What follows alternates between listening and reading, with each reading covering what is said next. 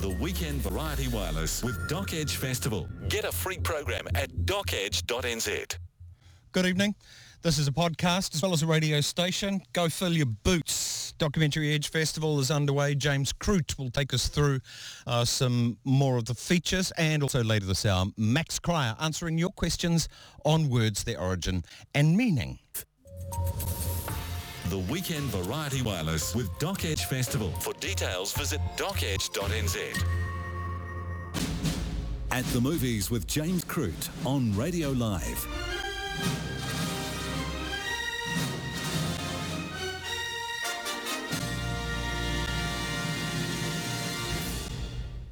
Documentary Edge Festival time coming up soon. Wellington from the 9th to the 20th of May. Auckland the 23rd to the 4th of June. James Croot, let's get into it again. Yes, let's indeed, Graham. Let's talk Big in Japan first, which is quite a clever wee little doco, all about, I guess, fame in the 21st century, or in the mid-teens or whatever we're in now, late teens. Mm-hmm. It's all about these three Aussie filmmakers, one of whom is a guy called David Elliott Jones, and he's what certain cultural groups would describe as a nebbish-looking bloke with glasses, but geeky, etc. And they decide, how can we make him famous? You know, they want him to become basically looking into this idea of YouTube and social media fame, and how can we do this sort of thing. And so they decide the best way to do it is to go to Japan and set him up as some kind of cultural hero. Because there are so many people who've made it, complete nobodies elsewhere in the world, who've made it big over there. Yeah. And he meets some of those people. So there's a Canadian J-pop wannabe who also works in like a guinea pig cafe during her downtime, and a guy called... No, hang on. What's a guinea pig cafe? It's not where you eat guinea pigs. It's where you go and have coffee and things like that and hang out with guinea pigs. It's like the cat cafes that exist. There's even a cat cafe in Auckland. Oh, no, okay. We haven't got a guinea pig one yet. There's a franchise starting up soon. Yep. Okay, so thank you. But of course, as they said in Best in Show, the thing with a guinea pig cafe is, of course, in some countries they eat these people. Oh, well, whatever. Christopher Guest once said. Also, there's Bob the Beast Sapp, who is this kind of like a mini George Foreman, if you like, who's a boxer as well as a bit of a TV guy, and an Australian cross-dresser who's also a wrestler. So there's those kind of, these people have to be multi-talented. They also have to be willing to let people take strange photos of them as well, whether it's selfies or glamour pics as well. There's this very strange sort of underground industry. I don't even think it's underground, to be honest. It's just part of the thing. Yeah, but Japanese culture's very different like that. Yeah, it's quite incredible. They're not prudish, are they? No, that's the thing. And yet there's this kind of reputation that we think they are, but definitely not. Oh, no. So yeah, this is a fascinating kind of look at fame, but also how you can become famous in Japan just by not being Japanese, essentially. Right, because they are one of the more homogenous societies in the world, aren't they? Yeah, I think that's probably it. I mean, I guess, a case of being a series of islands, but just being in the right place at the right time, I guess, in some ways. Oh, yeah, okay. Yeah. So this, in order to become famous, just make yourself free fodder. Yeah, pretty much. Although there are, as David discovers, there are people who will help you get jobs doing adverts for, all the jobs that people don't want Japanese people to try and advertise various products and things like that. Okay. But it's also, as Lost in Translation showed, Suntory time, with the Bill Murray character, etc. Right. They love having Westerners on their advertisements for some reason. Yeah. All right. Let's talk Hot to Trot. Okay. I've got the program here. I still like a paper program. I think there's something nice about a paper program. Yeah, I actually find it easier to navigate. Yep, I think so too. Yeah. Other than alphabetical order is sometimes more useful than eclectic order. Yeah. But no, look, that's one of the things with both Doc Edge and particularly New Zealand International Film Festival as well. You just got to love a program. I mean, one of the highlights of the year, isn't it, is just poring over the program and working out what you can get to see and what you can't. Yeah. But look, when I went to Toronto last year, Graham, imagine these programs times about 20 as you try and navigate 400 pages worth of it, trying to work out what you can see and what you can't. I'm not advocating any Ludditism, but I still don't think online has got it nailed. It will, of course, but it's still kind of easier to, you can stick post-it notes, you get your highlighter out. I do still find it easier to navigate than online. Yeah.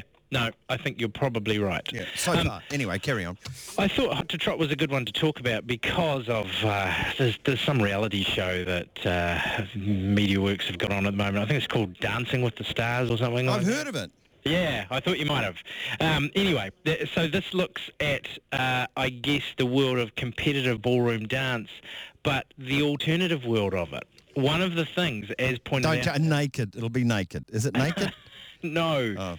Same-sex dances. Oh, yeah. Something which is verboten within the mainstream competitive dancing community. So they basically, essentially, had to set up their own competition. Oh, well, good for them. Yeah, exactly. As one person in this documentary says, and you'd think it odd that this is the case, that dancing, in particular ballroom dancing, is one of the last bastions of homophobia.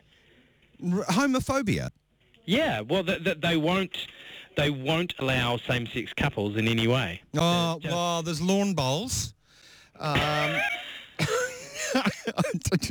But which is again funny because mixed bowls would be fabulous. Oh, they do mixed bowls. They do. Yes, but I don't think they have gay bowls or anything. But okay, it doesn't bother me at all. I hope they've. That's good that they've got their own thing going. It's all just about the dancing, isn't it? Yeah, exactly.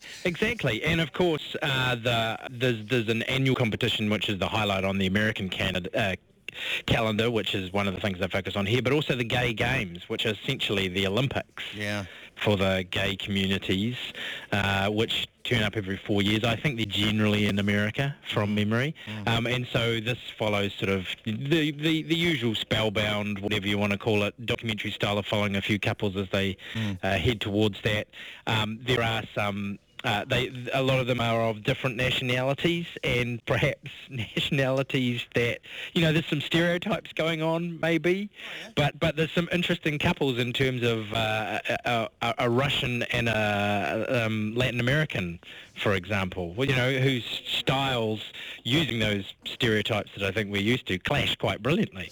I wanted to, I suppose, essentially pull you up question about the homophobia thing, because ballroom dancing, it's not as if there aren't gay people that are involved in it in the traditional sense. Man, woman, one could be a lesbian, the other's gay, and there are plenty of them.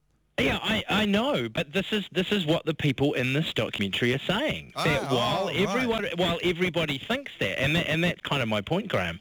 Everybody sort of says, but surely this has got to be one of the most open and inclusive sort of communities there is. Right. But they just don't let women dance with women or men dance with men. Correct. Right. I mean, it's the people who run these things, and if you think of...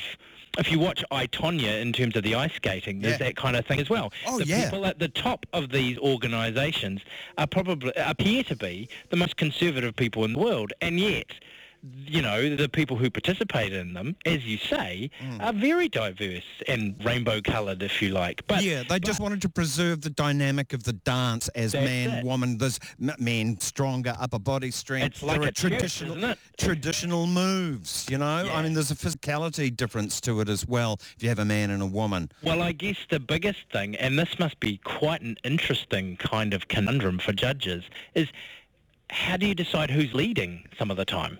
The one in the suit. Well, no, but often they don't. Often, as this documentary shows, they don't do that. They wear what looks like cool outfits. It's not that kind of obvious thing that I guess some people might think that one's in a suit and one isn't. Well, I suppose that's another conservative traditionalist thing that they might want to look at, and that should one have to lead? We're looking at a revolution in the art world of ballroom dancing. Exactly, which I think is why this documentary is so timely to be on our shores when we're watching, a very high-profile example of the traditional way of dancing. Right. Wouldn't it be radical if Dancing with the Stars came up with the same-sex couple? Yeah. Okay. No, I'm all for it. Okay, I'm interviewing the woman who did the documentary Let's Talk About Sex. I watched it. Yep. I haven't yet. I'm getting to it. I was expecting more. I think I've seen something like it before, talks to a madam, talks to gigolo, talks to sex aides, people in their shop and everything. There's one thing that's strange about shows that want to talk about sex. They forget that when you're really enjoying sex, you don't laugh. Yeah. Although in documentaries, it seems you do. I don't get that. No, I wonder if that's a Hollywood thing as well. I don't know. Yeah. Anyway, okay, it was interesting. I'll be having a chat with the director anyway, Lisa Bird. That's good for you. Probably next week. Yep. I'm not going to go with a knife. It's a fair documentary. But I got to ask these questions anyway. You do. It's part of your job. Yeah. One of the other what I failed to mention in Hot to Try is that one of the couples features a Kiwi woman who now lives in the States. Oh, groovy. Yeah. It makes all the difference. Whose partner is a type 1 diabetic, and so they both have kind of interesting perspectives on life and love and those kind of things, and dancing, obviously. Another American documentary with a Kiwi connection is one called Kim Swims. And it's all about a renowned open water swimmer who I've never heard of, called Kim Chambers, who is a Kiwi. Oh. And she was the first, she was trying to become, as this documentary sort of illustrates, the first woman to complete a solo swim from the Farallon Islands to the Golden Gate Bridge. Oh. So it's 50-kilometre stretch, known for being rather cold. Yeah. But, I mean, it's near San Francisco, so it can't be that bad. No, it is freezing. No, the currents are really freezing there. Oh, okay. Yeah. And they're also fairly swirling, apparently. Yeah. But also it's got some of the biggest great white sharks in it. Oh, brilliant. So it is apparently up there in terms of one of the toughest marathon swims in the world. Okay. So this is a kind of fascinating insight into how she prepares. I mean, let's be honest, with our swimmers, they've either been in pools or swimming the Cook Strait. I mean, this is definitely potentially a lot more dangerous. Yeah. So. Okay, James, thank you. Documentary Edge, Life Unscripted. It's their 13th year. It's always great. Get yourself a program and have a route through it. Wellington 9th to the 20th, so starting this week, really. And Auckland at the Q Theatre 23rd to the 4th. And we'll keep on top of it, give you as many previews as we can, and we'll be harvesting, rounding up a lot of the visiting directors of these things as well when we can, and we'll put them on the barbie and grill them. Good stuff, James. Thank you very much. No worries. And Max Cryer up next on Words, Their Origin and Meaning. Special subject, the English language. The Weekend Variety Wireless with Doc Edge Festival. Get a free program at docedge.nz. Words with Max Cryer. Words in papers, words in books, words on TV, words for books, words of comfort, words of... Here he is, Max Cryer, answering your questions on words, and more besides, actually. Hello, Max. Hello. I'm just looking at the month May and thinking... we're sort of flooded is the wrong word, but we have so many songs and poems about May and the blossoms of May and gathering the May and what have you. But you're all a load of rubbish here in the Southern Hemisphere because it's exactly the opposite. Yes. The blooms are dropping off the trees. The songs were written in the Northern Hemisphere. Yes. Mind you, it is our own fault because there's no songs written in this hemisphere about the month of May and the blooms dropping off the trees and the weather getting cold. There is one. Tell me. It talks about winter. Winter. And the chorus is June, June, June, June, June, June, June, July. Yes. Comma. Oh, sorry. June, June, June, June, June, July, and August, comma, the winter months. I hope it's got a good tune because the words are a bit dull. Oh, yeah, it's minimalist words, really. Absolutely. Yeah, the tune's marvellous. It's by the Skeptics. I see, yes. Yeah. Okay. If you want to ask Max anything to do with questions regarding the English language, words, their origin, and thus like, all you have to do is email me through the Weekend Variety Wireless webpage. I pass them on to Max. You can write as well, P.O. Box 8880 Simon Street, Auckland. You can ask on Facebook. Basically, knock yourself out, and I do my best to make sure that Max's inbox is full. How's the inbox? The inbox is fine. Good. Inbox is fine. Never a dull moment. Oh, good. First up, our word of the week, flood. Well, yes, the usual definition, flood, I think everyone knows, but we'll do it anyway. Flood is an overflow of a large amount of water beyond its normal limits, especially over what is normally dry land. Now, obviously, floods have been going on for thousands of years, so the word to name them has also been going on for thousands of years. Right. It's been happening for so long, the word is so old that there's now no definite path for its evolution. Scholars will tell you that the basis of the word goes way back to what is now referred to as pre-Indo-European or Proto-Indo-European, which was before the different areas of Europe evolved into their own languages. So that ancient word, and really, really, really ancient word, was floodus, which meant flowing water. And there's some basis for believing this when you look at the various words across Europe for what we now, in English, call a flood. Old West Germany had flod, Old Scandinavian had flu, Old Dutch had vloed, German had flute, and eventually Old English had flow. And eventually all of those modified into their current versions, including the Old English, which gradually modified from flow into flod, and then, as we know it, flood. Now, the basic meaning, a huge amount of unwelcome water, has branched out. So there are many other situations where a great deal of something or other is being referred to as example, she burst into floods of tears, which of course isn't covering dry land at all, but you get the message. But at least it's got some liquid there. The newspaper received, sometimes the newspaper says it received a flood of complaints. Yes.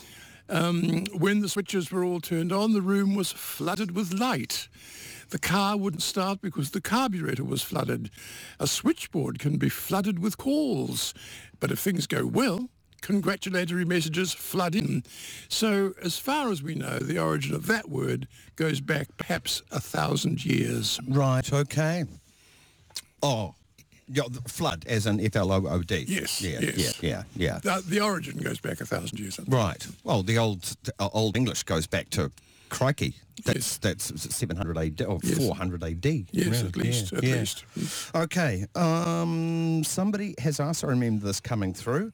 Oh, someone pointed a finger and gone, tut, Max. No, not quite. No, Okay. No. Asked about you saying you yourself. Is there a redundancy? Is that the problem? Well, yes, I got the letter, and I actually don't remember saying it, but the letter was extremely polite. It wasn't telling me off at all. The letter said, it must be right because Max said it. but he continued, somehow it doesn't sound right. Well, the listener is correct on all three counts. I did say it, and yet it doesn't sound quite right, but yet it is an absolutely acceptable figure of English grammar. It even has a formal name. It's called, wait for this, emphatic use of the reflexive pronoun. Oh, that's lovely. And it happens all the time, 3 different versions. I agree, though, that version number 3 does sound a bit clumsy. Here's version 1. If you say to someone, you did well, you made it yourself. You've actually reinforced the you with the word yourself. Or, I finished the job myself. Version 2 could be, you yourself made that. Right. Which is completely acceptable. Version 3 could be... It does add meaning. Yes. He himself told me.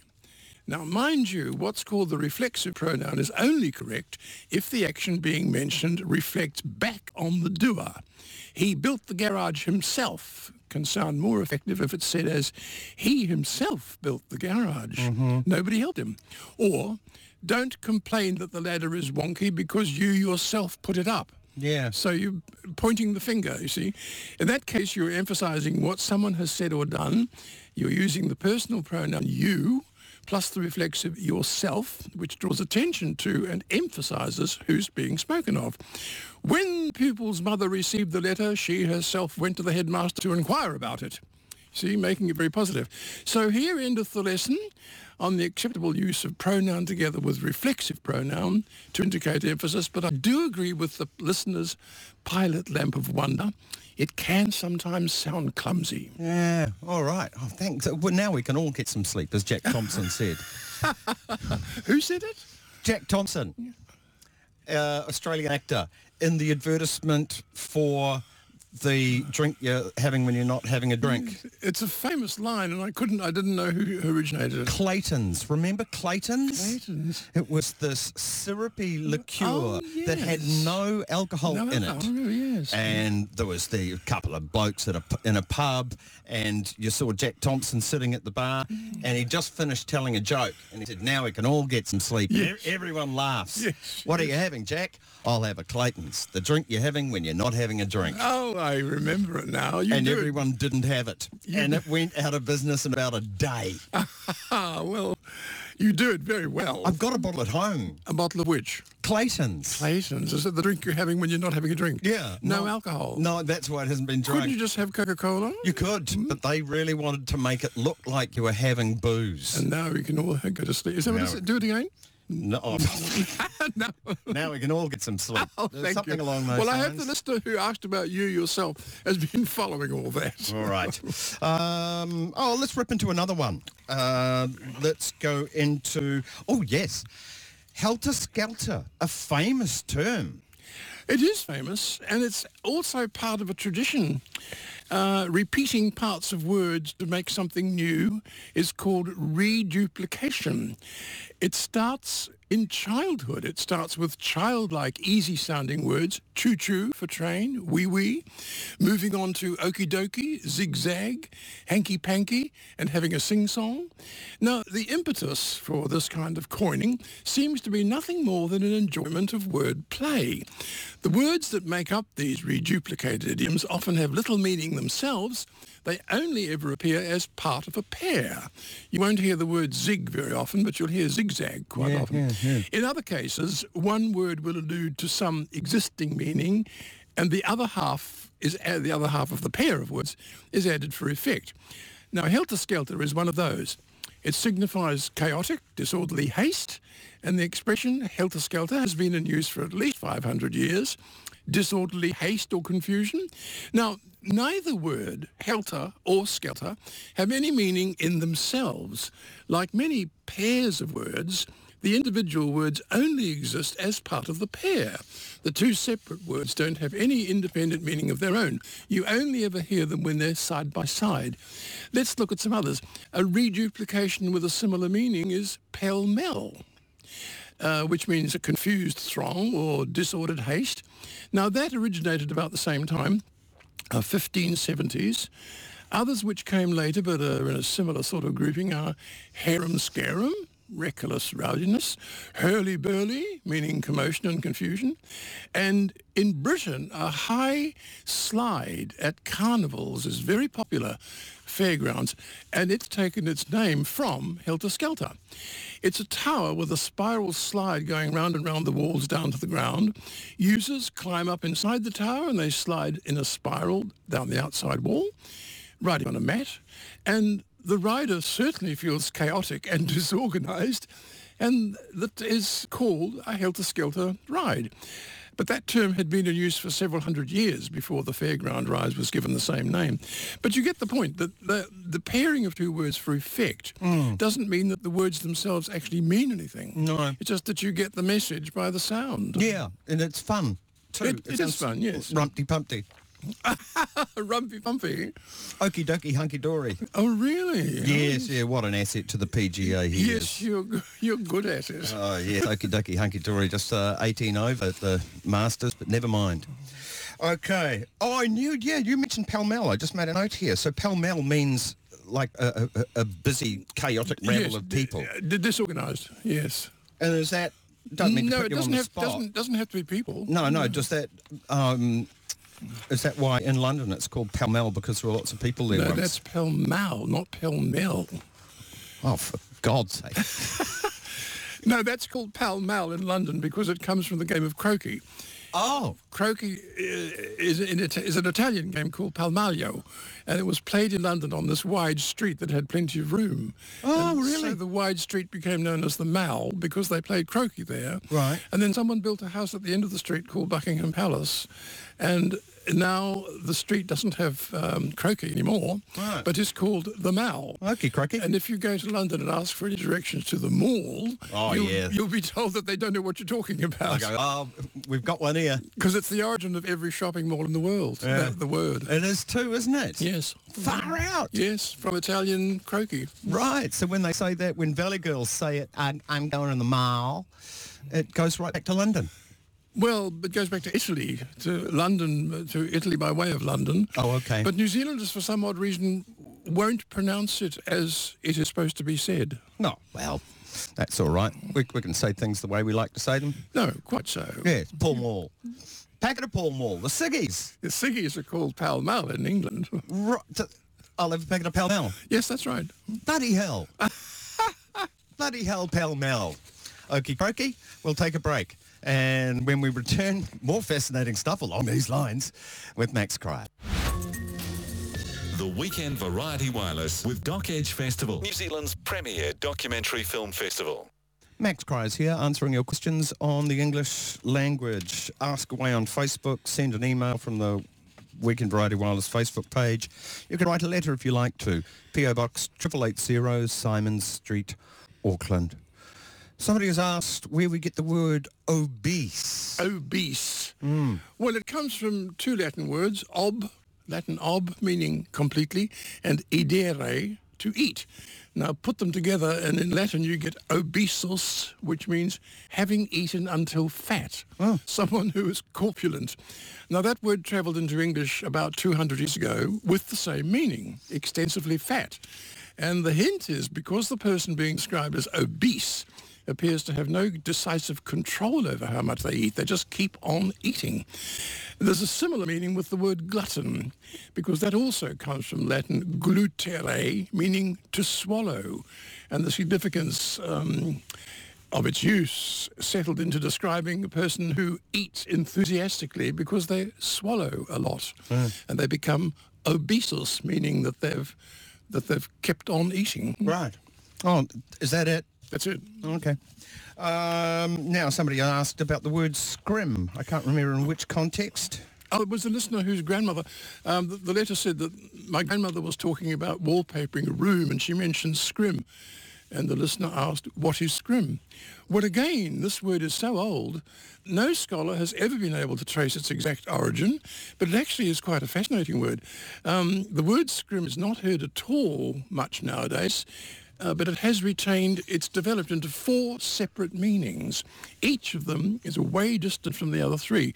Grandma's use of the word is quite clear. Scrim was once very commonly, almost always, used during wallpaper in Grandma's day. And the name scrim was given to a weave of fabric which was strong, but generally fairly light and open weave. It almost, I've seen it, and it was almost as if it was made of threads of sacking. Oh. But the reason for it...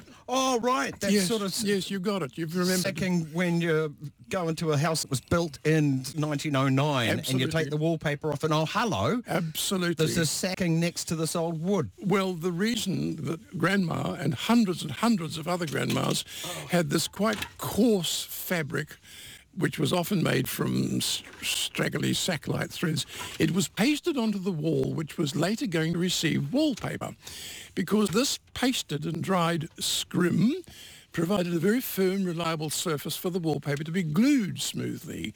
Wallpaper wouldn't necessarily have always been perfectly flat if put straight onto wood or other walls. And the wallpaper then remained in smooth shape. And that might not have happened if the paper had gone straight onto wood or some other material, but if it went onto paste-soaked scrim, the wallpaper remained for years and years and years. So Grandma was absolutely right. Now, I said there are several other meanings. Meaning 2 is from the theatre. A close weave of scrip is used, still very lightweight, and a scene is painted on it. The weave is quite close because you have to paint the scene to look right. Now, lit from the front, you see just the painted image, and you're not aware of how flimsy the fabric is. If a different scene is set up behind that, you can't see it until the light on the painted scrim fades and the light on the set behind is brought up, so one scene fades into another before your very eyes. Oh. That often happens in the theatre. Meaning number 3 is in the film industry, where sheets of metallic gauze of various density and size, they're also called scrims, and they're sometimes used in movies by placing over powerful lights to create different effects like dawn, twilight, danger, stormy weather. And those are just ordinary lights facing forwards, but they have certain scrims put over them. And finally, this is the best one, possibly because the fabrics known as scrims were generally fairly rough, not meant to be seen or worn, the word scrim developed an extended word scrimmage, meaning noisy dispute or struggle, which was gradually pronounced as scrummage, and by 1888 was just shortened to scrum, as in rugby. So the scrum in rugby Is related to Grandma's wallpaper. Good heavens. Isn't that good? Yeah, So when Retallick goes down, here it is. He's related to Grandma's wallpaper. Yes, because she put on her wall a layer of scrim to make sure that the paste and the wallpaper stuck to it. And over time, because the scrim was sort of rough, hairy material, it developed the word scrimmage, which meant sort of rough behaviour, which became scrum. Ha! I thought you'd like that. What a tremendous circuitous path that word has taken. Yes. I enjoyed that one. I'm glad that person wrote about his Grandma's wallpaper. Can take you to so many different places. Okay, what does by and large actually mean? Yes, this is one of these phrases we just trot out. We know exactly what we mean, but if you surgically take apart the words, you go, what the hell? Why am I saying, well, by and large? Well, of course, I'm the surgeon who has to take away the word. Thank you. It actually turned out to be fairly straightforward. Here we go, doctor. It's an ancient term. It's nautical. It's from the seafaring of in the days of sailing ships. In seafaring, the word large refers to when the wind is blowing from a compass point behind the ship's direction of travel. So the sailing is quite easy. Then the wind is said to be large, and that term's been in use by sailors since at least the 1500s. Now, when the wind is in that favourable large direction, the large square sails may be set and the ship is able to travel in whatever direction the captain sees fit. By is a rather more difficult concept to grasp because in simplified terms it means in the general direction of. So the term by and large actually has should have something after it to say which direction they want to go. Sailors would say that to be by the wind is to face into the wind. To sail by and large required the ability to sail not only as earlier square-rigged ships could do, that is downwind, but also against the wind. It involves the use of triangular sails, which act like aeroplane wings, and they provide a force that drags the ship sideways. So the 19th century windjammers were able to maintain progress by and large, even in bad wind conditions. Now, over time, in this case meaning over some centuries, the exact position of the wind and how the wind's ship's direction will cope with it has faded. And we use the term by and large meaning much the same thing. By and large in general means on the whole where everything about a situation is considered. Yeah. Maybe exceptions, but by and large, yes, it's this way. Yes, that's it. Yeah. But you're going back 500 years to the sailing ships. Far out. Yeah, I still can't get it. I'd like to figure out how stuff works, but I can't get sailing. I've tried. It's a world of its own. How are you blowing at something? How can it come towards you? I have an ancient book of seafaring terms, which in this session I use about once a fortnight because it is filled. It's a dictionary of seafaring terms, and there's hundreds and hundreds and hundreds of them. Unsurprising when you get a whole lot of blokes stuck on a boat together. Well, it's not that... Word will come about. Well, yes, but also those blokes on the boat stuck together have to get that boat to somewhere. Yeah. And, you can't predict what the weather is going to do, so they've got all these ways of explaining it to each other. We could do a nightly 4-hour program on the terms from seafaring. It would be a bit of a risk because we can't assume that everybody wants to know. It'd last a while, though, wouldn't it? Well, I think I'd like to look back to 120 years ago today. Okay, off you go. 120 years ago today, one of New Zealand's most bizarre tax laws caused one of New Zealand's most bizarre minor wars. Really? During the later 1800s, a tax was imposed on dog ownership. A fee had to be paid to the government for each individual dog owned. And this was extremely unpopular amongst Maori people in rural areas, many of whom owned several dogs. But equally, many of them had not yet become part of the European concept of having access to income through employment. And they instead lived almost totally rurally self-sufficient lives. So this opposition to the dog tax grew so serious that in the north of the North Island, prominent, influential Maoris refused to pay, and they expressed an intention of war unless the tax was rescinded.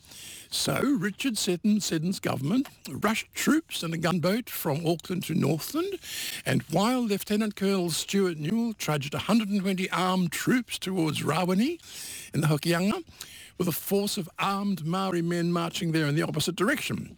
Now, fortunately, one member of Parliament was a great-nephew of Hone Heke, a man of great mana, and he foresaw the possible incendiary effect of this if the conflicting parties actually started shooting. So Mr. Hone Heke Natpua managed to defuse the ambush and the truce was negotiated. But nevertheless, in spite of the truce, 16 men were arrested, charged with illegal assembly and sent to jail. So 120 years ago, we had what is called the Dog Tax War. And strangely enough, it's still required that owning a dog does require a payment. The payment is now referred to not as a tax, but a registration. And it varies considerably depending on where you are and the characteristics of the dog. Yeah. I understand... And I'm only understanding here. I haven't got a totally accurate list in front of me, but it can range from $70 up to $170 to register the dog. Yeah. Different from cats, aren't they? Why is that? Why is that? Cats generally look after themselves. That's not a good enough answer. They're kind of... Nothing to do. Dogs look after themselves as well. No, they are pleading, barking... needy children. That's and what cats they are. don't meow or scratch. Oh, yeah, they do that. They're lying. At last, somebody admits that cats lie. Yeah, of course they do. There's they're mysterious creatures. I love it when they sit behind Venetian blinds, between the Venetian blind and the window, because it's nice and warm in there, and they just look outside. You go past a house occasionally and you'll see one on that little sort of and large. on that mantle, by and large, Doing and they'll nothing. be just staring at you. It's strange, though, that dogs can be useful. Oh, yeah. I mean, totally. many... They'll do anything you tell them. Jump in the lake. Oh, okay. And be very helpful while you're doing it. Yeah. I don't know.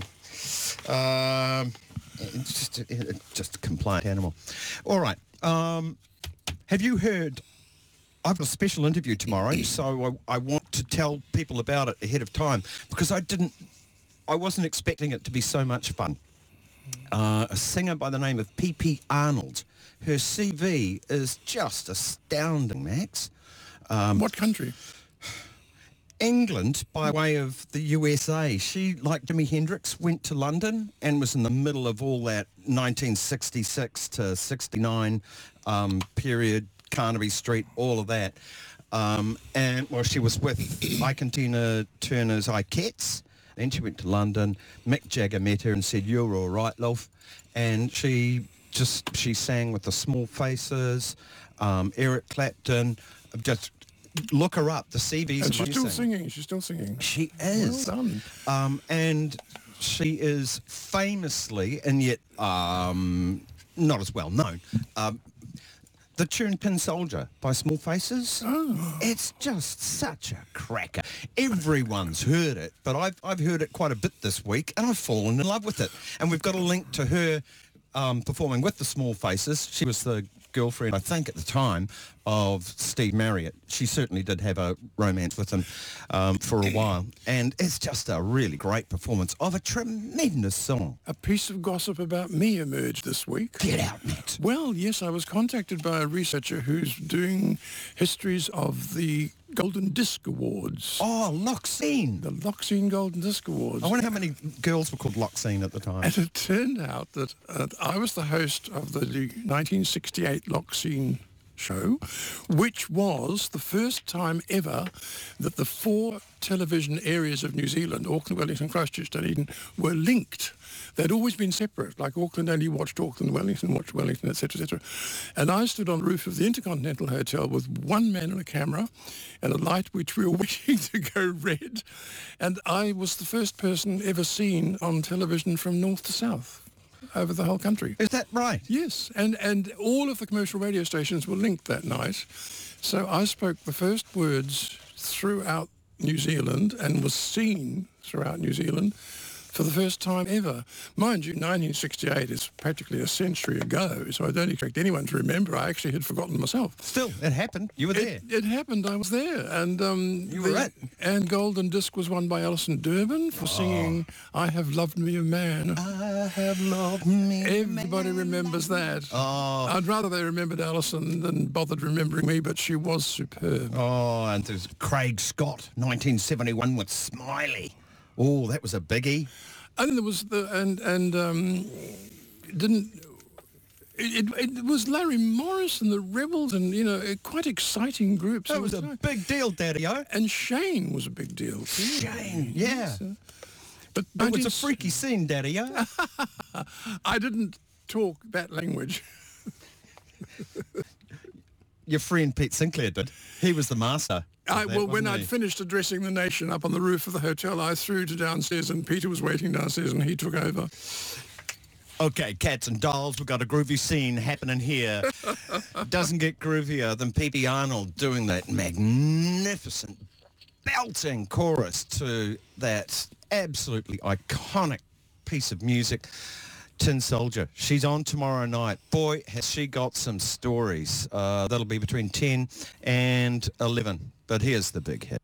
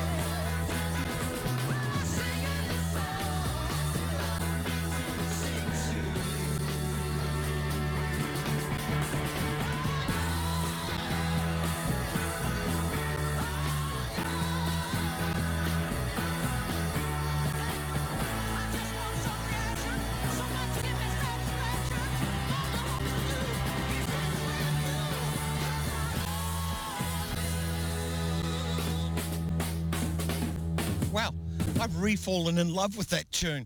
P.P. Arnold, the chorus singer. Man, she's a great story. That's tomorrow night after 10 p.m.